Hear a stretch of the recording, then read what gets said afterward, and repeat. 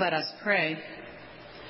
May the words of my mouth and the meditations of all our hearts be acceptable in your sight, O Lord, our rock and redeemer. Amen. So I had the great pleasure this week of a visit from my friend Ellen, who lives in Philadelphia. She came on Tuesday and we dashed up to Plum Island on a beautiful sunny day, spent the night in Newburyport, and came back on Wednesday. Ellen is a friend, a longtime friend. She's a recently retired professor, and after she moved away from where she had been working and spent so much of her academic life, she's now living in a little suburban town outside Philly, and is she shared with me, feeling very isolated. Not just isolated because she's in a new place, but isolated from her colleagues and her academic interests. It's very lonely to do that anyway, but to do it in a place where you don't know anyone is particularly lonely. So she told me when we were talking on the beach about how hungry she was for connection. Those were the words she used. So at breakfast on Wednesday, when you stay in a B&B, there's just a big table and you go and sit down. We sat down at the big dining room table, and this lovely couple introduced themselves to us. And they said, "We're English professors at the University of Glasgow." Interesting. And I said to the woman, whose name is Beth, "Well, what are you working on? What are you interested in?" And she said, "Well, I'm writing a book on Augustine." And I gasped, because my friend Ellen is one of the foremost scholars on Augustine. What are the chances, right? Well, bread was broken, emails were exchanged, friends were made, hope was restored. My friend's hunger for connection and collegial support was deeply fed. And she said, "No one would believe this story if you hadn't been there to see it." And I think she's right. I'm not sure I would have believed it if I hadn't been there to see it. So hunger. It's all around us. Of course, there's literal hunger of those who do not have enough to eat. But there's also the variety of hungers we experience at different points in our lives. Hunger for love, for connection, for peace, for healing, for meaning.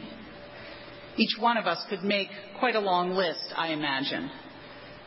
We are hungry for much as God's beloved creatures. The gospel today from John, the story of the feeding of the 5,000, we usually think about this story and we think about the food, the miracle of it. But this week I was wondering if we're missing something when we overly focus on the food part. Yes, it's a thrilling story, and we all have that picture in our heads from our Sunday school days of the little boy opening up his lunchbox to offer up the 5 barley cakes and the 2 little fish. It's just an iconic and wonderful image. But I was struck this week by the ways in which Scripture depict people who are hungry.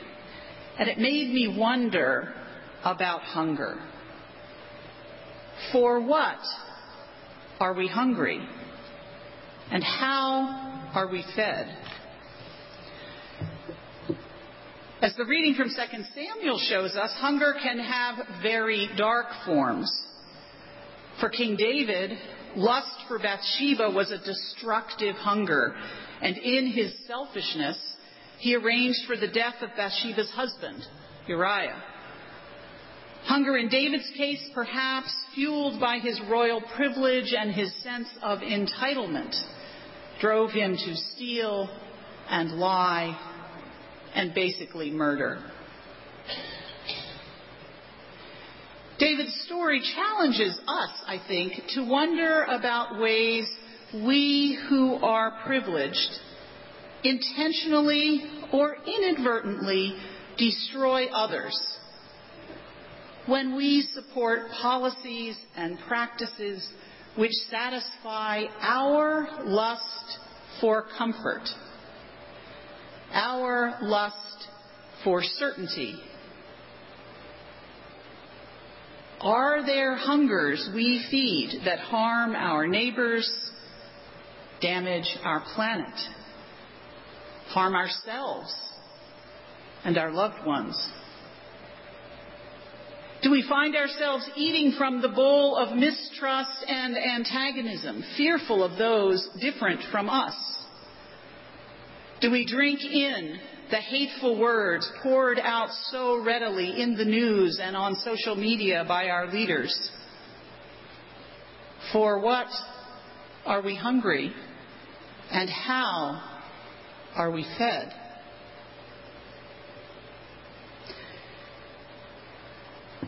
In today's gospel reading, we see crowds of people who were hungry for healing.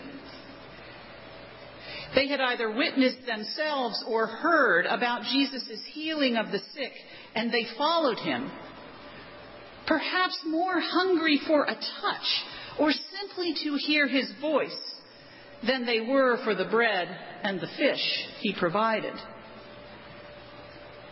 So notice how he does it. Jesus knows, he knows that they are hungry for more than lunch. They may not have even been hungry for lunch. Nothing in the text tells us they were hungry people, hungry for literal food.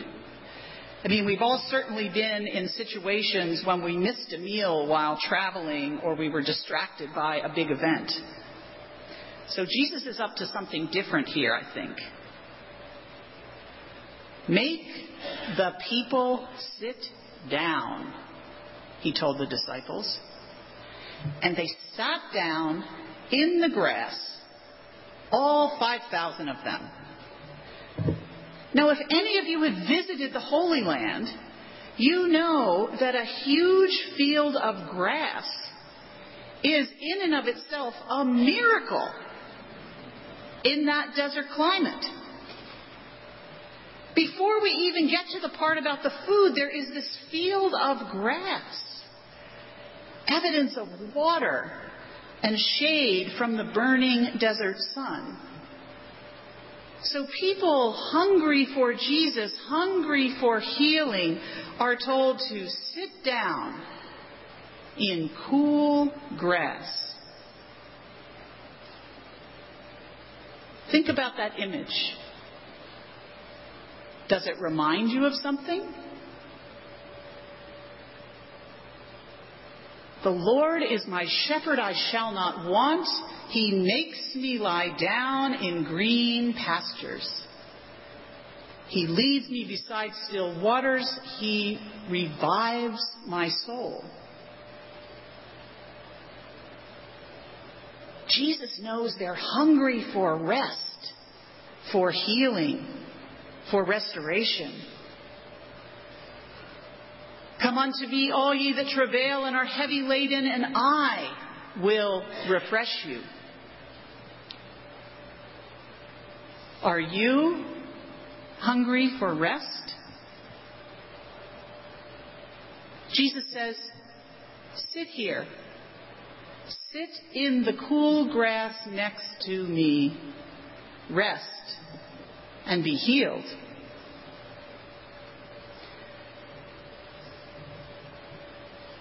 They are told to sit all together. Jesus also knows that they are hungry for community. 5,000 people, probably more, being still together. Noticing their neighbor, meeting someone new, enjoying the children who are playing in the grass around them. They're no longer separate seekers clamoring to see Jesus, but rather a fellowship of folks who arrived in the same place at the same time. Some may have walked a long way or sailed a rough journey across the always stormy Sea of Galilee. But now they are together with stories to tell, resting, listening. Are you hungry for community? Jesus says, come, sit together, know one another, share your stories, care for each other. Listen to my word as one community.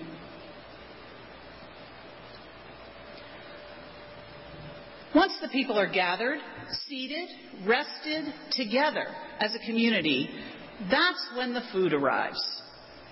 Not until then. Are you hungry now? Jesus asks. He took the bread, gave thanks, broke the bread, and gave it to them. As much as they wanted, and all were satisfied. There was more than enough. More than enough bread, more than enough fish, more than enough healing, more than enough cool green grass, more than enough friends, more than enough grace, more than enough love.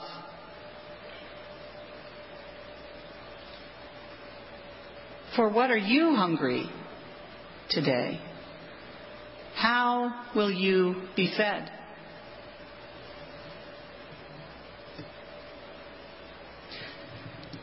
This upcoming week at Trinity, we have much food to share. Joy and sadness, excitement and laughter. 2 funerals. Bob Perry on Tuesday and Beverly Barney on Saturday. The families who are grieving may be hungry for comfort, for the comfort of friends and this loving community in which their loved ones worshiped and prayed and served. Perhaps you will share in those services this week as we celebrate the lives of Bob and Beverly. Your presence as holy food.